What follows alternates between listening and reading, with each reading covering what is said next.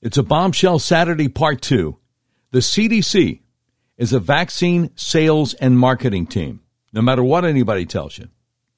FBI whistleblower resigns from the Bureau, warns Congress about the dangers of case quota system. And Fox News versus Dominion discovery documents show Dominion employees admitting their products were riddled with critical bugs, leading to incorrect results. Welcome to the Voice of the Resistance with Doc Washburn. We are the show that pushes back against the Uniparty and lets you in on the news that traditional talk radio is all too often afraid to talk about. This is episode 347 of the all-new Doc Washburn Show for Saturday, February 18th, 2023. Just so you understand where I'm coming from, I was fired by one of the biggest radio companies in America, Cumulus Media, simply because I refused their vaccine mandate. More evidence comes out all the time that a lot of people are having serious negative reactions to the vaccines. Also, I will never call Joe Biden president because it's obvious the last U.S. presidential election was stolen. I will never pretend a man can become a woman, and I will never forget about the January 6th political prisoners most Republican politicians refuse to even mention. And August 8th, 2022, the day the Biden regime's secret police conducted an unprecedented and unconstitutional raid on the home of a former president of the United States, is a day that shall live in infamy. So this is a really different kind of talk show. We're unmasked, uncensored, and unfiltered. If you'd like to support what we do, go to our website, docwashburn.com, and click on the button that says Become a Patron. Also, please remember to subscribe to our podcast so you don't miss an episode. And make sure you check out our new conservative sports podcast, Red Pill Sports, with my friend Donnie Copeland. It drops Tuesday evenings at 11 p.m. Central. Okay, let me start off with a special announcement about the future of the Doc Washburn Show. By the grace of God, we have been able to acquire top-of-the-line video equipment, and it is installed. Now, all we need to make the transition from just audio to video is to bring in a couple of interns to help with video production, research, editing, social media outreach, to basically produce the show, and we can make the transition to video. If you know a young person who is conservative, trying to break into television, this would be the perfect opportunity to show what he can do. Have him or her contact us at our email address, contact@docwashburnshow.com. Okay, coming right up, the blockbuster about the CDC, the blockbuster about the FBI whistleblower warning that the FBI has a quota system for particular kinds of cases, and the blockbuster on the Fox News versus Dominion lawsuit that none of the media is talking about. And it is very damning. That is all coming up straight ahead on the Doc Washburn Show. Look, if you tried to buy a car recently, you realize there's such a chip shortage, you may have a hard time finding what you're looking for.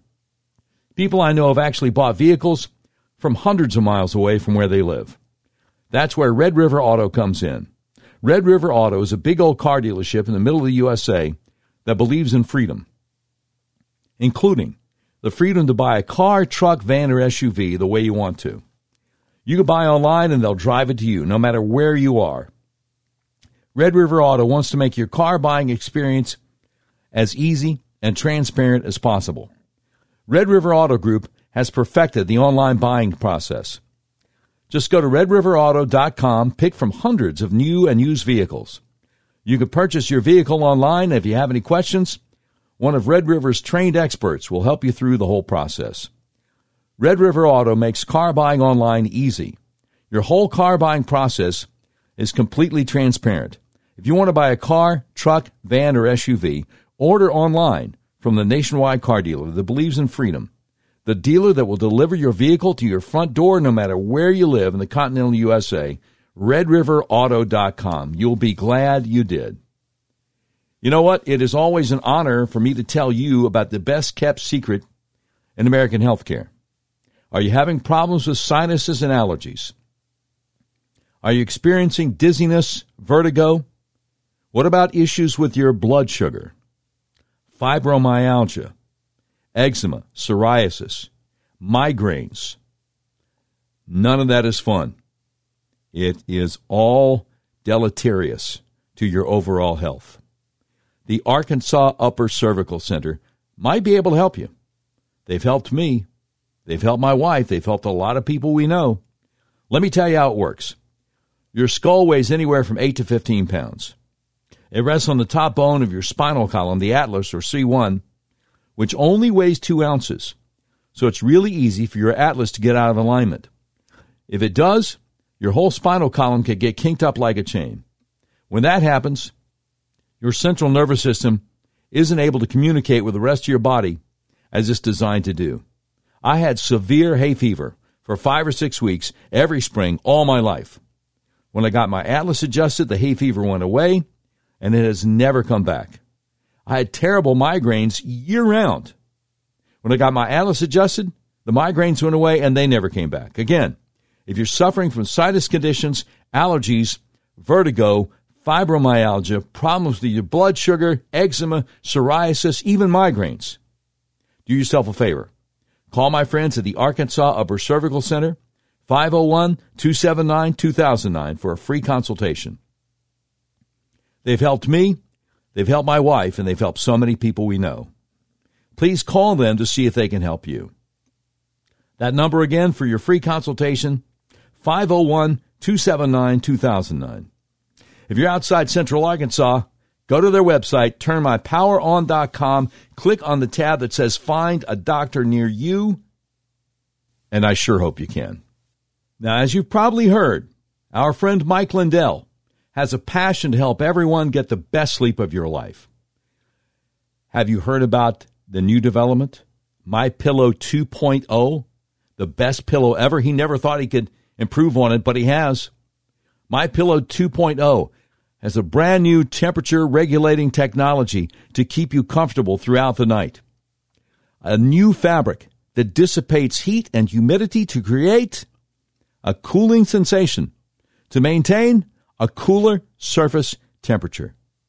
The new fabric technology in MyPillow 2.0 helps regulate your body temperature through the night by creating a lower surface temperature for a more restful night sleep.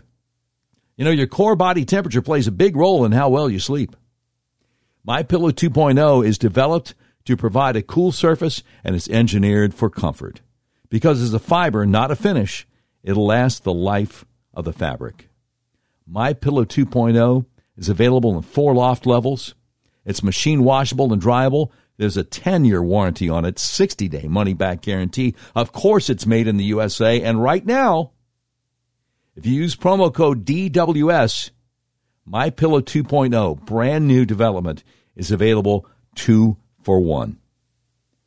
I tell you what, it is amazing. I recently started sleeping on MyPillow 2.0, as did my wife, and we just love them.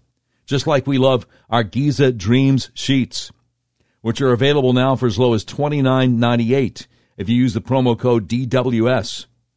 Right now, set of pillowcases, only $9.98. In this economy, instead of buying a new bed, rejuvenate your bed with a MyPillow mattress topper for as low as $99.99. MyPillow also has blankets in a variety of sizes, colors, and styles, like plush, waffle, or gossamer, for as low as $29.98. Get huge discounts on duvets, quilts, down comforters, and so much more. Use that promo code DWS, and you'll get huge discounts on all MyPillow bedding, including MyPillow 2.0 and MyPillow Giza Dreams sheets. Hey, what about those moccasins? I'm wearing my new My Slippers moccasins. Even as we speak, I had no idea slippers could feel this good. Right now, save up to $90 on My Slippers, slip-ons, and moccasins, marked down to just $49.98 by using promo code DWS. Now remember, that promo code, DWS, that does not stand for washed-up Democrat politician Debbie Wasserman Schultz. No.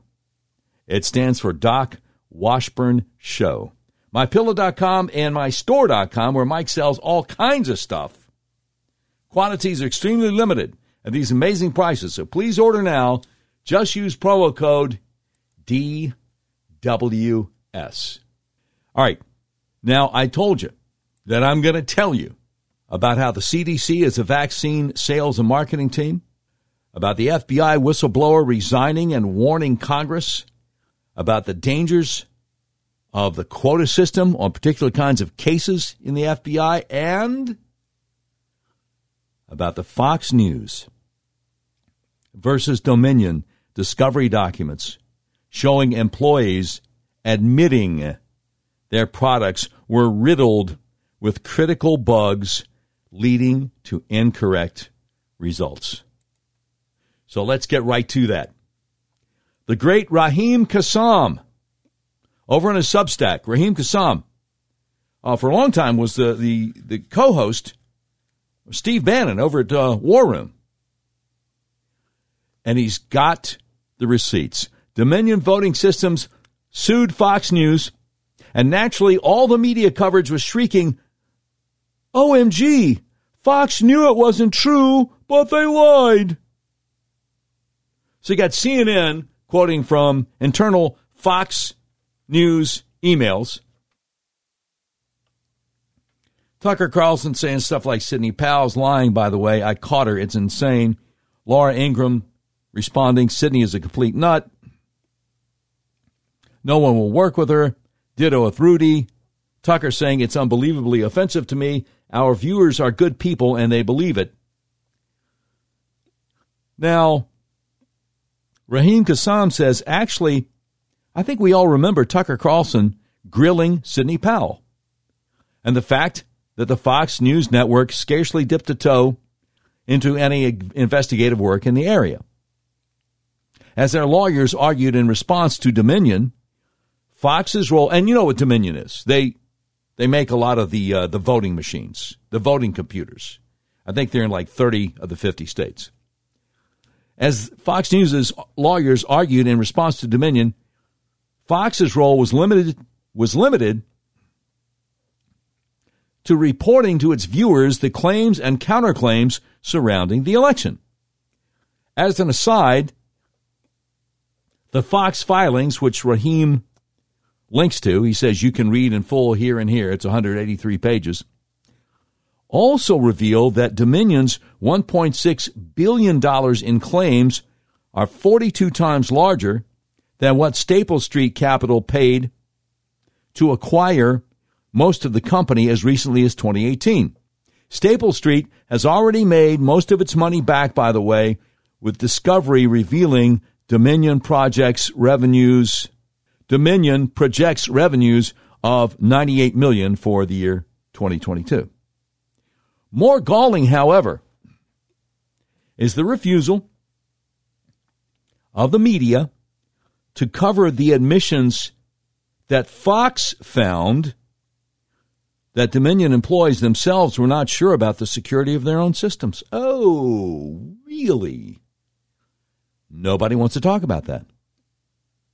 He's got a screenshot. Page 15 of Fox's filing reveals fascinating discovery material. You know, I knew this was going to happen. I knew. When Dominion started suing media corporations, I said at the time, discovery is going to be something else. Be careful what you ask for. Okay, from a screenshot from page 15 of Fox's filing, discovery in this case has revealed that Dominion's own employees expressed serious concerns about the security of its machines. Mark Beckstrand, a Dominion sales manager, confirmed that other parties, quote, have gotten a hold of Dominion's equipment illicitly, unquote, in the past. Really? Now, some of the most critical examples include quotes like this. Discovery in this case has revealed that Dominion's own employees expressed serious concerns about the security of its machines. Mark Beckstrand, a Dominion sales manager, confirmed that other parties have gotten a hold of Dominion's equipment illicitly in the past. Beckstrand identified specific instances in Georgia and North Carolina and testified that a Dominion machine was hacked, his words, not mine, was hacked in Michigan. Beckstrand confirmed that these security failures were, quote, reported about in the news, unquote. And just weeks before the 2020 presidential election, Dominion's Director of Product Strategy and Security, Eric Coomer, acknowledged in private that, quote, our vulgarity, deleted, is just riddled with bugs, unquote. Indeed, Coomer had been castigating Dominion's failures for years. In 2019, Coomer noted that, quote, our products suck, unquote.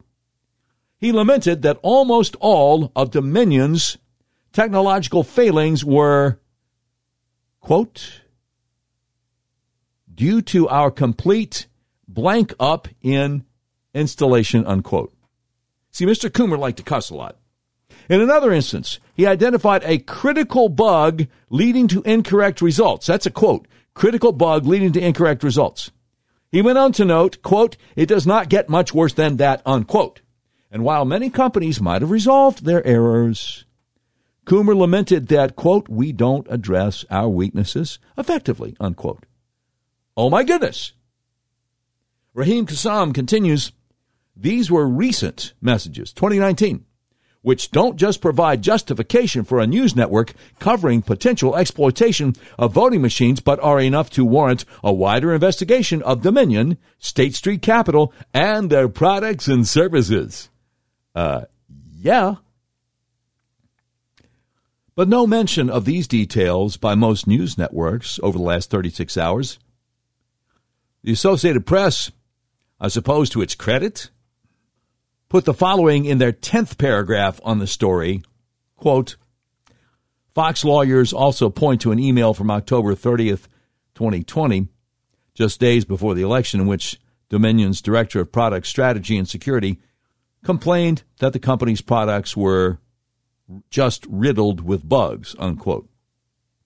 Raheem Kassam says, so long as Fox's corporate media competitors continue to take victory laps over filings their correspondents have clearly not read, nor reported accurately on, they will find themselves guilty of precisely what they want Fox fined $1.6 billion for, making routine editorial news decisions. This is wanton endangerment and disregard of a so-called free press and America's First Amendment. But then again, no one ever accused Oliver Darcy of believing in those things in the first place. Oh, now I'm going to have to look that up. Boy, that's a familiar name. Oliver Darcy. That is such a familiar name. Is he CNN? What do you mean? He doesn't have a Wikipedia page. Are you kidding me? Oh, so they mention him in other people's Wikipedia pages. Yeah. He was CNN. Okay, fine. Enough of that. Okay, next. What is the deal with FBI whistleblower resigning, warning Congress about the dangers of the Bureau's case quota system? Yeah, we got to take a look at that. John Solomon, justthenews.com, has the receipts. An FBI whistleblower has divulged to Congress that the Bureau has created a case quota system that can incentivize agents to pursue frivolous cases or delay action on real crimes to attain statistical goals. Steve Friend, a special agent and former SWAT team member who blew the whistle on alleged civil liberties violations in the January 6th investigation, told Just the News on Thursday that he resigned from the Bureau this week and gave the House Judiciary Committee an extensive interview detailing his concerns about the politicization of criminal cases and the growing manipulation of investigations to attain statistical and budget goals. Friend said he made the decision to leave the Bureau after he had been denied a paycheck for 150 straight days, as his security clearance was placed under review after he made protected whistleblower disclosures. The denial of pay, he said, came even though he was never accused formally of any wrongdoing or subjected to any formal disciplinary action. Here's the quote from Steve Friend in an interview with John Solomon. He said, "The FBI had weaponized the security clearance revocation process in order to essentially try to wait me out financially.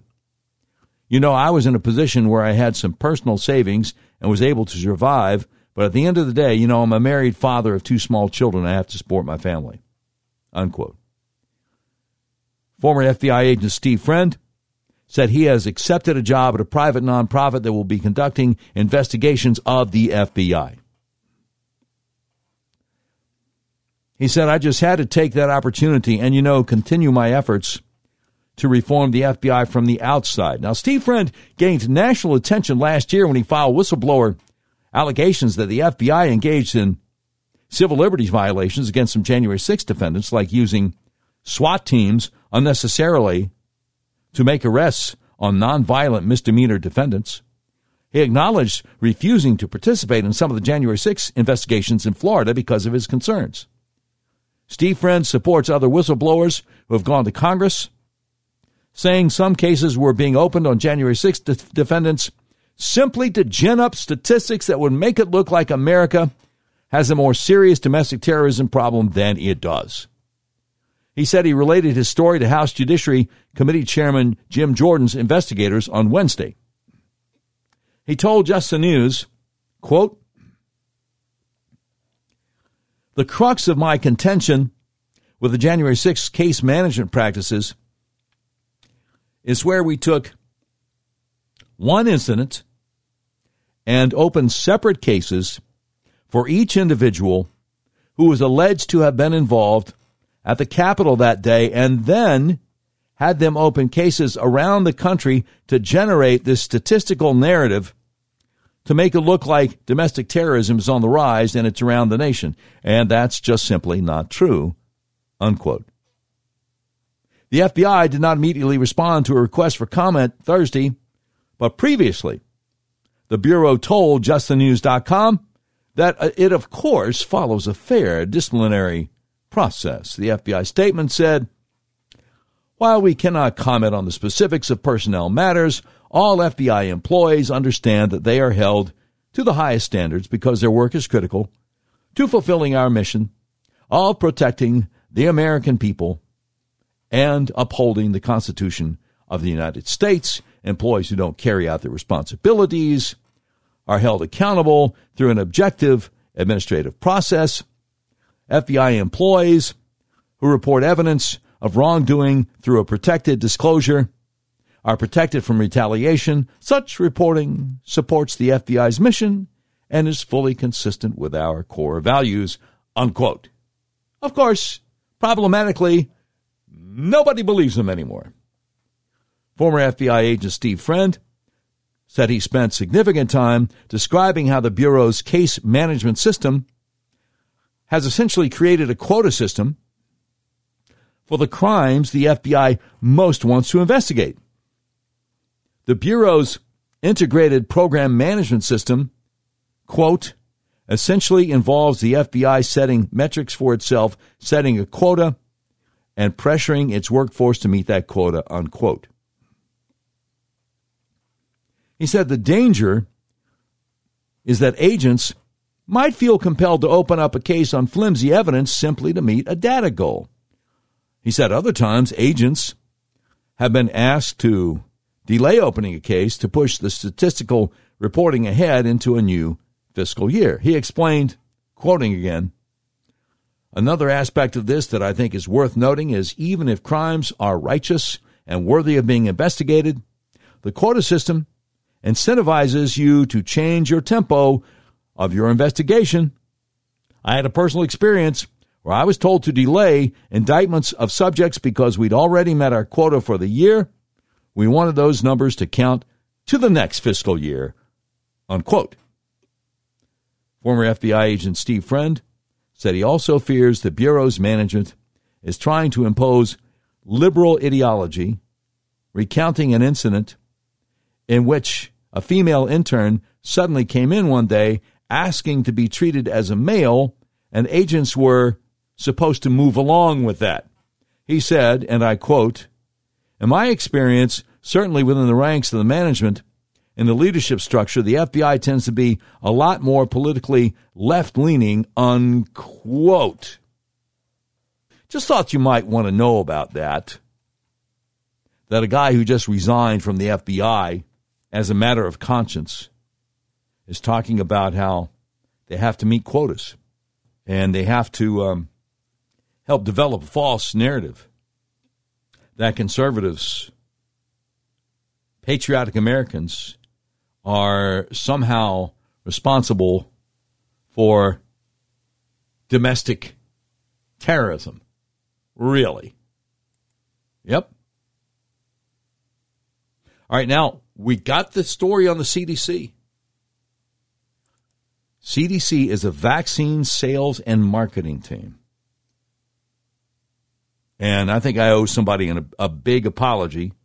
Somebody was trying to tell me about that 3 years ago. And I'll get to that momentarily.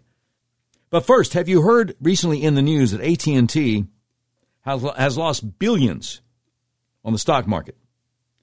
I wonder if it has anything to do with the company they own, DirecTV, which got rid of One American News last year and recently got rid of Newsmax practically overnight. A lot of people are like, okay, I'm done. I'm not going to give you any more money. I'm getting rid of DirecTV, and I'm changing cell phone carriers. I just can't deal with AT&T's foolishness anymore. So, if you want to change cell phone carriers, if you want to stop pouring money down a hole to left-wing causes, which is what AT&T does and the other big mobile carriers, I've got the perfect solution for you. Patriot Mobile is America's only Christian conservative wireless carrier. Now more than ever, it's important to band together and support companies that share our conservative values. Patriot Mobile donates a portion of every dollar earned to organizations that fight for causes you care about. Patriot Mobile has exceptional nationwide coverage and uses the same towers the main carriers use. Patriot Mobile has plans to fit any budget, along with great discounts for our veterans and first responder heroes, as well as multi-line users. I'm saving money ever since I switched. And by the way, they have a coverage guarantee. Like I say, they have access to the same towers all the big carriers use, and they have a coverage guarantee for you. When you switch to Patriot Mobile, you're shifting your support from the leftist progressive agendas of Big Mobile to the Christian conservative causes of Patriot Mobile. When you become a Patriot Mobile member, your dollars are helping to fund our God-given right to freedom. A portion of every dollar they earn is given back to the causes that support organizations that fight for First Amendment, religious freedom, freedom of speech, Second Amendment right to bear arms, sanctity of life, and the needs of our veterans and first responders. Switching is easy. Just go to patriotmobile.com. Yeah, do what I did. Just go to patriotmobile.com or call their U.S.-based customer service team at 972-PATRIOT. Make sure you use promo code DOC, that's DOC, for free activation. You know, the great Ronald Reagan once said, inflation is as violent as a mugger, as frightening as an armed robber, and as deadly as a hitman. Have you thought about the benefits of investing in precious metals? Well, I'll tell you what, I got 5 profound benefits. Number 1, Investing in precious metals is a hedge against inflation. Number 2, it's a great way to diversify your portfolio. Number 3, asset liquidity. Number 4, precious metals tend to be a store of value. That means precious metals are an asset, commodity, or currency that maintain their value without depreciating over the long haul. Last but not least, number 5, precious metals can be a hedge against geopolitical uncertainty and the struggling U.S. dollar. So we're honored to join forces with Beverly Hills Precious Metals and its owner, Andrew Sorcini. Now, Andrew has been involved in gold and silver for over 40 years. He and his team at Beverly Hills Precious Metals know the gold and silver business inside and out. After many years in the markets and collecting precious metals privately, Andrew Sorcini opened Beverly Hills Precious Metals in 2010 to bring precious metals to the homes of everyday American citizens. We found out about Andrew Sorcini and Beverly Hills Precious Metals from General Michael Flynn, and we are so glad we did. Andrew is a frequent guest on conservative podcasts. They've recently rolled out the new General Mike Flynn silver coin, which is selling like hotcakes. Beverly Hills Precious Metals is our gold buyer of choice. To learn more about Andrew and his team, go to bh-pm.com. The BH stands for Beverly Hills. The PM stands for Precious Metals. If you can't remember bh-pm.com, just go on the internet and look up Beverly Hills Precious Metals. It's the first thing that comes up. Let them know Doc Washburn sent you. We're honored to be able to tell you about Beverly Hills Precious Metals in an effort to help you in your attempts to protect your family's finances, wealth, and investment. bh-pm.com or just Google Beverly Hills Precious Metals and tell them Doc Washburn sent you. Now, I've been talking about how the world is going crazy with supply chain issues, record-setting inflation, and sky-high gas prices, and woke corporations that stand against everything we believe in. We all know how the big box stores were allowed to stay open, all during the pandemic, while so many little guys, small business owners, regular people were forced to close. The wealthiest people on earth became better off, while mom and pop businesses suffered. The question is, what are we willing to do about it? What can we do about it? How can our voices be heard? Well, we can make a difference by voting with our dollars. Why continue shopping at big box stores if you can get the items you need from a family-owned company? Now, finally, we can shop factory direct at a family-owned, made-in-America manufacturer. SwitchToAmerica.com is helping Americans walk away from the big box conglomerates. That's why Switch to America was created, with regular folks like you and me in mind. One of the best ways to get around this crazy inflation is to shop with family-owned companies that put their customers first rather than shareholders and corporate executives. A lot of Patriot influencers have come on board. I'm inviting you to join with fellow patriots to cut off the cash flow of the big woke corporations that are trying to destroy our country. We're done with a woke globalist operation against humanity. Each of us can take market share away from these businesses that have enjoyed unfair advantages. We can choose to help each other by shopping family-owned, made in America. The website is SwitchToAmerica.com. Join with over 2 million monthly shoppers that have already made the switch. Let's start voting with our dollars to make sure our purchases are supporting companies that promote freedom. Now, an even more exciting addition is fresh American-raised beef. Raised in the mountains of Montana near Yellowstone, this beef is known as Never Ever. Never has the animal ever been exposed to antibiotics, hormones, or vaccines. This prime or high-choice beef is shipped directly to your door. Pricing and availability is exclusive only to our members and isn't shipped anywhere else in the world. SwitchToAmerica.com is dedicated to offering family-owned alternatives for items we buy on a regular basis. Just go to SwitchToAmerica.com when it asks how you heard about us. Click on my name, Doc Washburn. Plug in your info, and I'll have one of my guys contact you. SwitchToAmerica.com. Okay? I want to go right to this. Over at the Substack called Check Your Work, Kelly Kay is bringing the receipts. The article is entitled, CDC is a vaccine sales and marketing team. And I owe a big apology to my brother Tom, who I have known since Mom and Dad brought him home from the hospital, those many years ago, who was trying to tell me this back in 2020, and I just couldn't wrap my mind around this possibility. So profuse apologies to my brother Tom about this. Here's what Kelly Kay says, an unfortunate truth that I've come to accept during COVID is that while I previously thought of the CDC as a group of scientists who investigate and respond to disease outbreaks, much of what they do seems to be in the business of marketing and public relations efforts to facilitate vaccine sales. They may have convinced themselves and some others that their intentions are purely benevolent to help prevent disease. But their actions are that of an organization that repeatedly puts spin above science. Okay, first category here, pediatric death investigations. The earliest data we had about COVID indicated that children were at low risk from severe disease. It was the biggest blessing to me and kept me from ever worrying about my preteen daughter getting sick with COVID.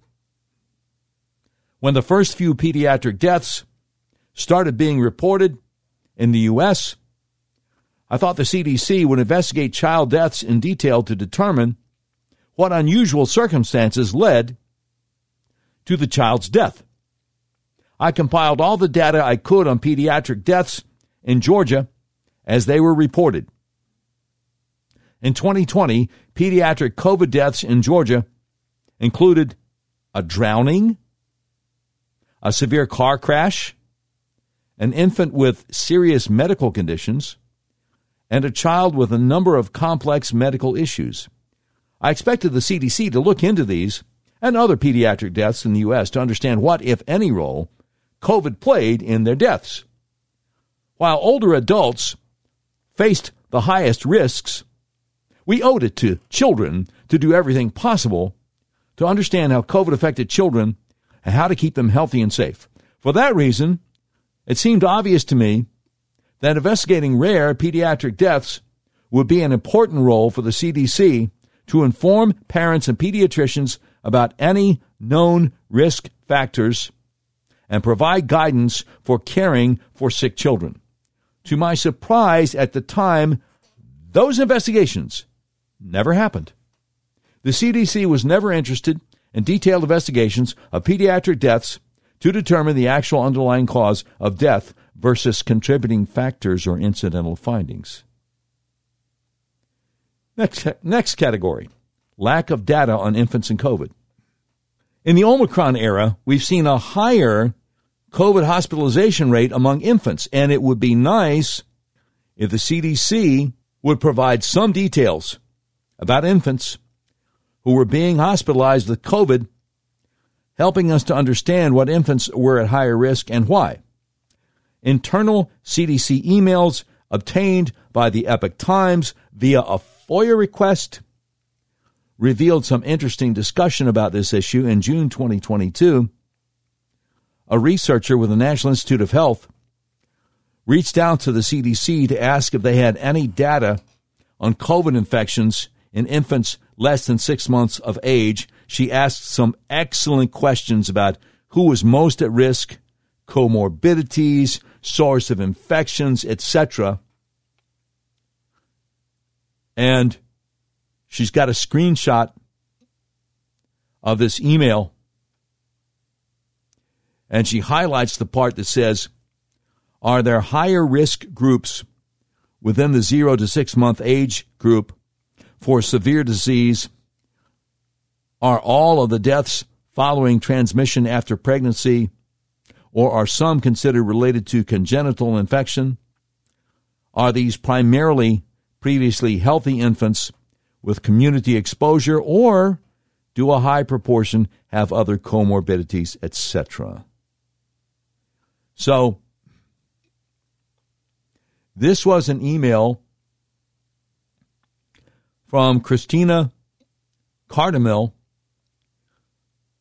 Medical Officer, CDR, United States Public Health Service, Division of Microbiology and Infectious Diseases, National Institute of Allergy and Infectious Diseases, NIH, in Rockville, Maryland, and she sent it to David A. Siegel at the CDC. You know, I should know that name. Okay, of course. He's a doctor, a pediatric hematologist, oncologist, and a commander in the Commissioned Corps of the U.S. Public Health Service. He joined the CDC as an Epidemic Intelligence Service officer in the Division of Cancer Prevention and Control back in 2016. Okay. So how did that go? Well, the Substack article says Dr. Fleming Dutra, Catherine E. Fleming Dutra of the CDC, replied back the next day, letting the researcher, Christina Cardamil from the NIH, know that she had collected some data for this age group, but not yet systematically because their current vaccine push was for children 6 months and older. She added that the next pediatric considerations will be around infants less than 6 months. Oh. And look what Moderna is working on now. Vaccines for infants 3 to 5 months of age. Yeah.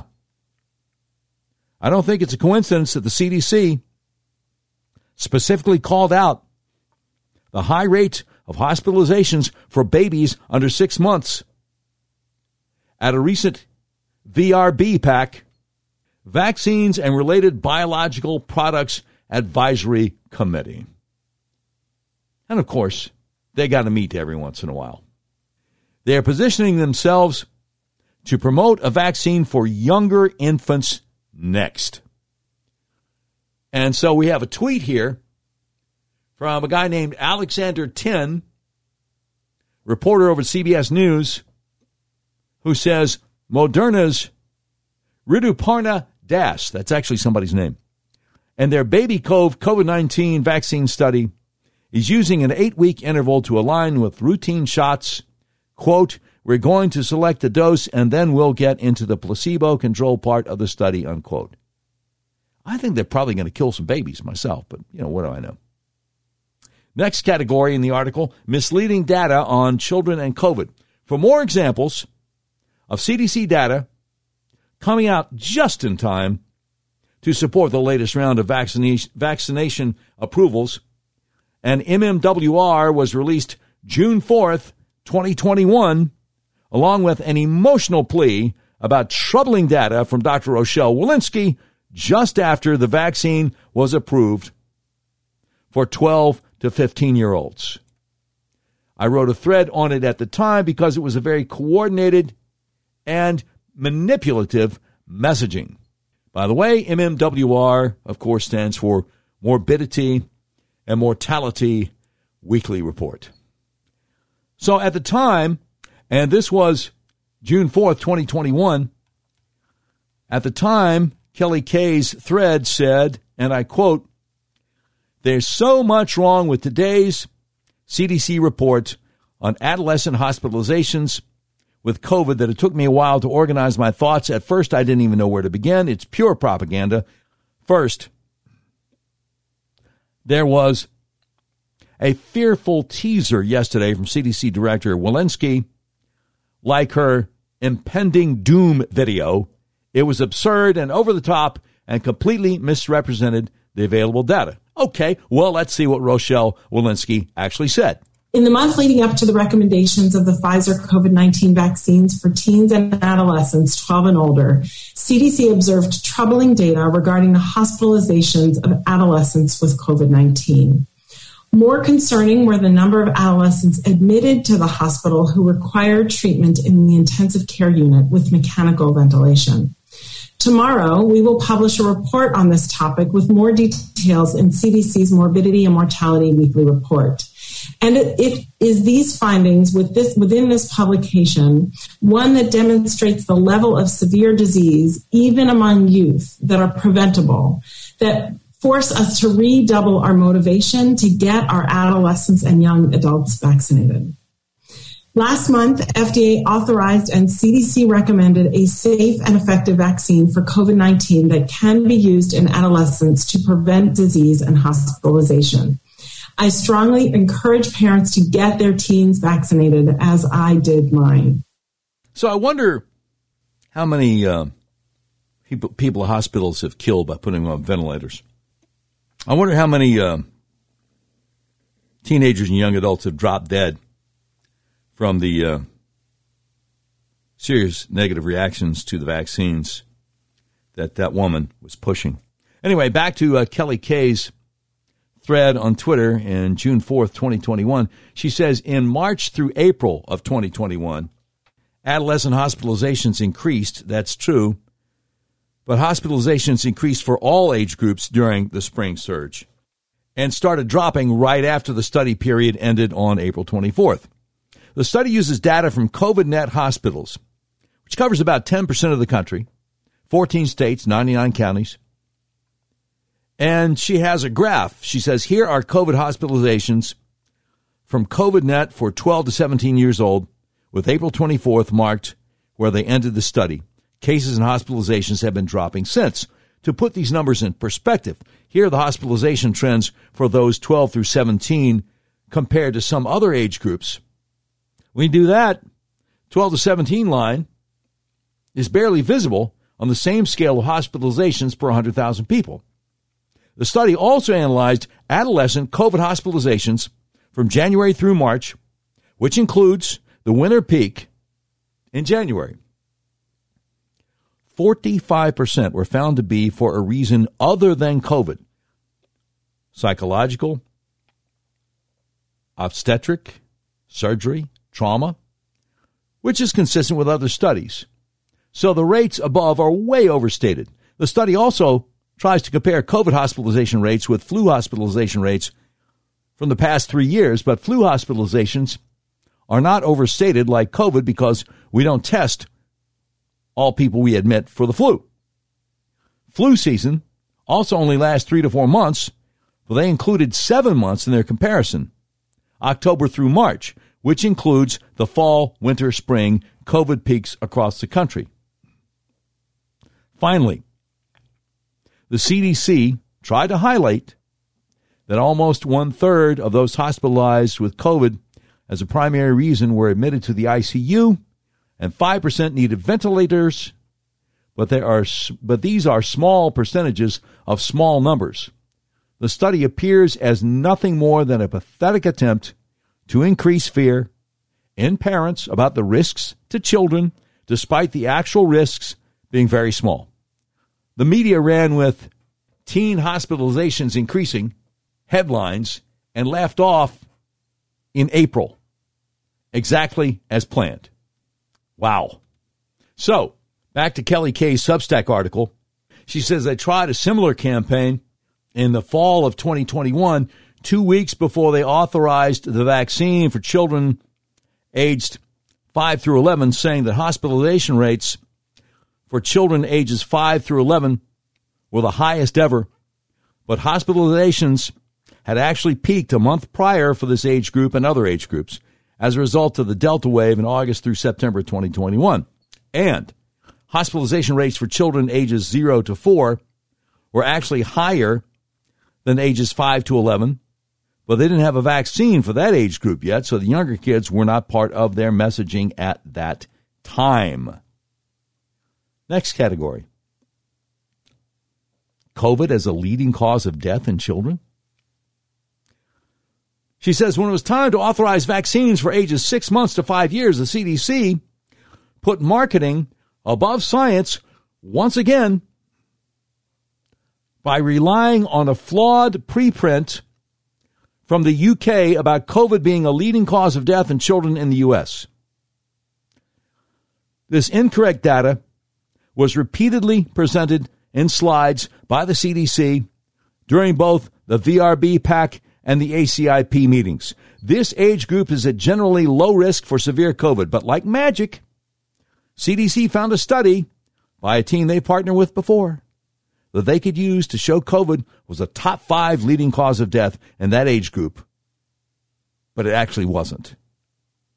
More on the final version of that study here, and she has a link to that. The CDC is, of course, capable of querying their own database to determine this ranking, and in fact, did that when requesting approval for the vaccine for ages 5 to 11. It showed COVID tied for 9th place, even when comparing COVID multiple cause deaths to other underlying causes of death. But initial efficacy data on the vaccine in the youngest ages, under 5, wasn't great. And I think CDC knew this. They knew this age group would require more effort to get full buy-in with the vaccine advisory boards and the public, so they found a study that would help them sell the idea that COVID was a big risk for children under 5. It didn't matter to them that the data was exaggerated. They knew, as you can see in the footnote, that this ranking was based on cumulative deaths, from over 2 years with COVID, but it compared to other underlying causes of death from a single year.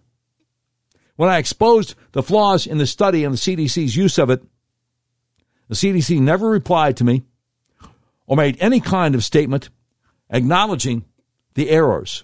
CDC Director Rochelle Walensky even cited the flawed top 5 claim in a White House COVID briefing after the flaws were identified. When the study authors contacted the CDC with a revised preprint, the CDC apologized to the study authors for the negative attention. The negative publicity mattered more to them than the fact that the data was incorrect. The preprint had served its purpose, and the updated data wasn't of any interest to them anymore. I emailed the CDC repeatedly to get them to update the ACIP website where the top 5 claim remained. After almost 3 full months, they finally made a change to the website and noted the revised data. By the way, ACIP stands for Advisory Committee on Immunization Practices, just so you know. Next category, COVID hospitalizations and flu. She says, as I discussed in a previous article, the CDC also promoted a misleading study comparing flu and COVID hospitalizations and further misrepresented the findings to make the flu seem worse than COVID. And now in the most recent flu season, they found themselves disappointed that people aren't taking flu more seriously and getting kids vaccinated for influenza. According to the latest death certificate data from the CDC, more children died this winter with influenza listed on their death certificates, 129, than COVID, 82. One of the major issues with CDC hospitalization data in the study and in most other reporting from CDC is that the numbers include all hospitalizations with a positive COVID test, which does not allow experts or the public to see how many hospitalizations are actually the result of COVID versus incidental. They have been pressed on this repeatedly by members of the Vaccine Advisory Committee and others, but continue to report misleading and exaggerated hospitalization rates. And here she has one of her own tweets embedded. She's responding to Jessica Adams over the FDA, who said, VRB PAC, Meissner asks if CDC can decipher hospitalizations because of COVID from hospitalizations that are just with COVID. CDC says it's not broken out in the usual CDC surveillance, but other publications address those concerns. Meissner wants it incorporated in the CDC rates. To which Kelly Kay says, it is shameful, this is from January 26 this year, it is shameful that the CDC continues to cite COVID hospitalization rates that they know are exaggerated due to incidental hospitalizations when COVIDnet collects reason for admission. She said they also lump 18 to 49-year-olds together when 18 to 24-year-olds are very different from 40-somethings. Yes, they do, and yes, they are. Next category in the Substack article, myocarditis signals. Kelly Kay says the CDC also put fears about vaccine hesitancy above concerning data about vaccine safety. By April 2021, Israel noticed a myocarditis signal in young men. They contacted other public health leaders around the world with this data, and several articles were written about it at the time. Those who were paying attention to vaccine safety concerns were aware of it. Meanwhile, CDC Director Walensky stated on April 27, 2021, that the CDC saw no myocarditis signal in the U.S. data, even while admitting that the Department of Defense was investigating 14 cases of myocarditis among soldiers. And a review of VAERS data, VAERS, Vaccine Adverse Effects Reporting System, a review of VAERS data in April by a military.com journalist found data consistent with what we now know from multiple studies to be true about myocarditis after vaccination, most common in young men, usually after the second dose, and more common with Moderna. Yet the CDC was claiming they saw no signal at all. April 27, 2021, Rochelle Walensky, quote, "We have not seen a signal, and we've actually looked intentionally for the signal in the over 200 million doses we given," unquote. So I guess she gets paid to lie like everybody else in the Biden administration, right? But I digress. 3 weeks later, a CDC press release acknowledged there had been some reports of myocarditis in teen boys and young men within 4 days after the second dose of mRNA vaccination. But the same announcement still claimed these reports were within background rates. Of course, this made no sense, considering it was higher than after Johnson & Johnson vaccination and higher after dose 2 than dose 1. These statements sound like they came from a PR firm instead of a science agency, as we now know. Further studies from many different sources confirmed the myocarditis risk was much higher than the CDC initially indicated. However, CDC still continues to recommend boosters for young men. It wasn't until February 2022 the CDC quietly adjusted their recommendations to suggest potentially spacing out doses for young men. But despite knowing there are higher rates of myocarditis after Moderna vaccination, they never recommended Pfizer over Moderna for young men, as many other countries have done. And the CDC continues to spend money on programs designed to increase vaccination rates among college students instead of discouraging mandates in this age group. In order to hide myocarditis risks, the CDC also routinely obscures the risk-benefit for vaccination in this age group by ignoring age stratification of both COVID and the vaccine.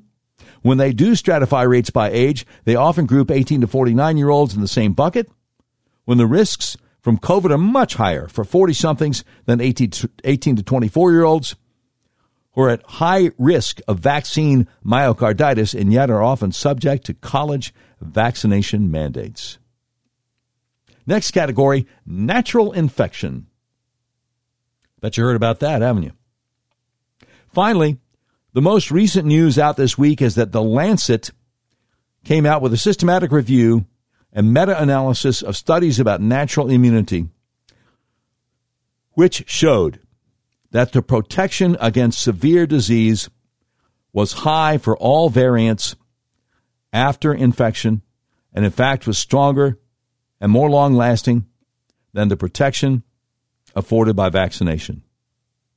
Previously, the CDC and others in public health did their best to downplay the role of natural immunity and question its effectiveness, touting that the vaccine offered better protection.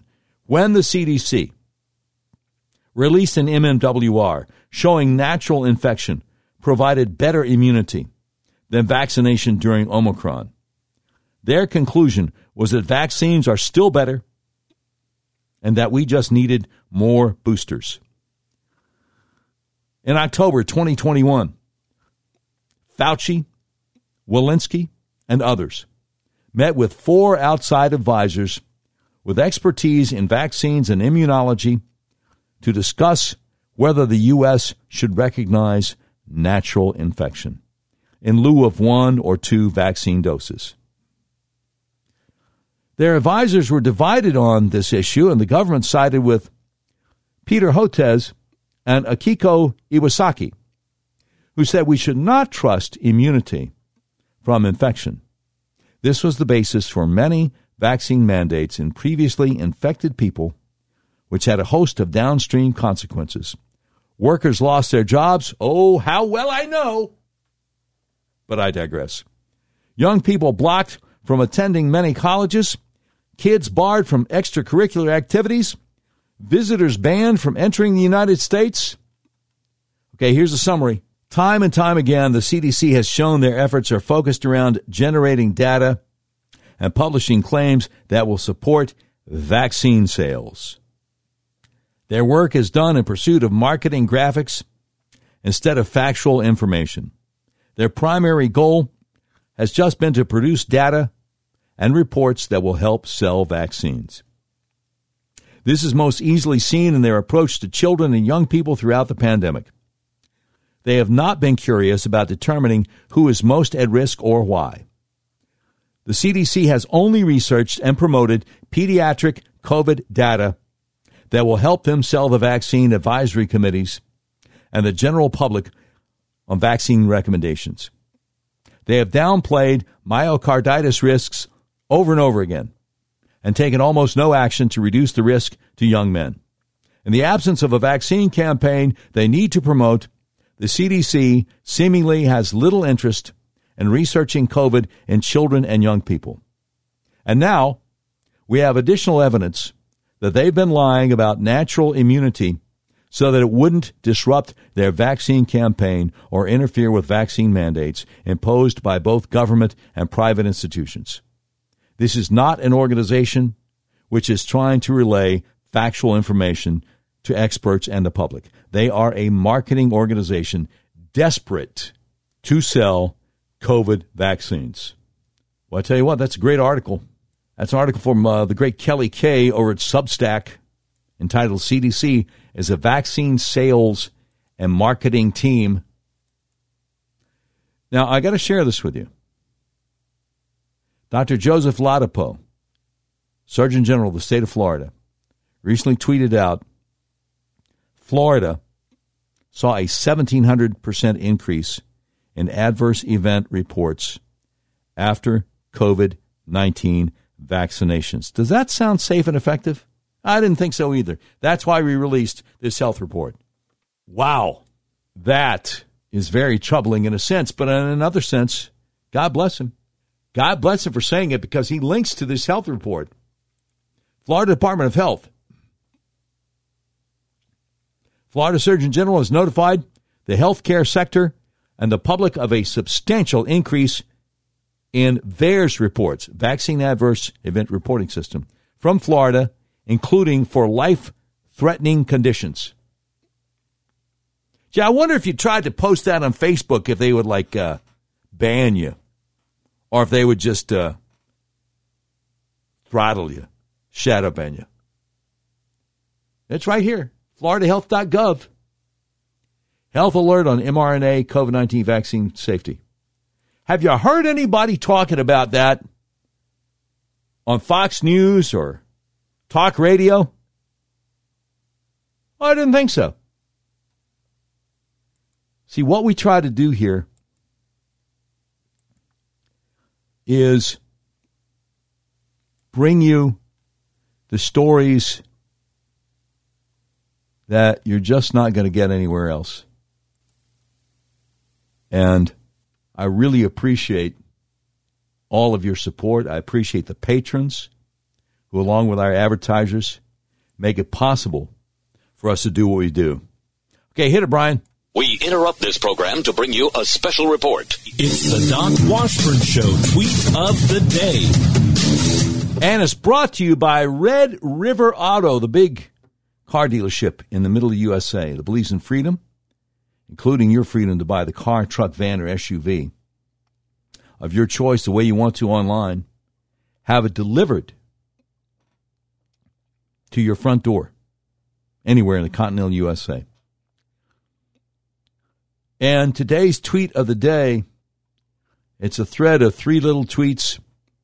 Fellow named Mike Riccardi, who is a pastor, and he's quoting from John Newton.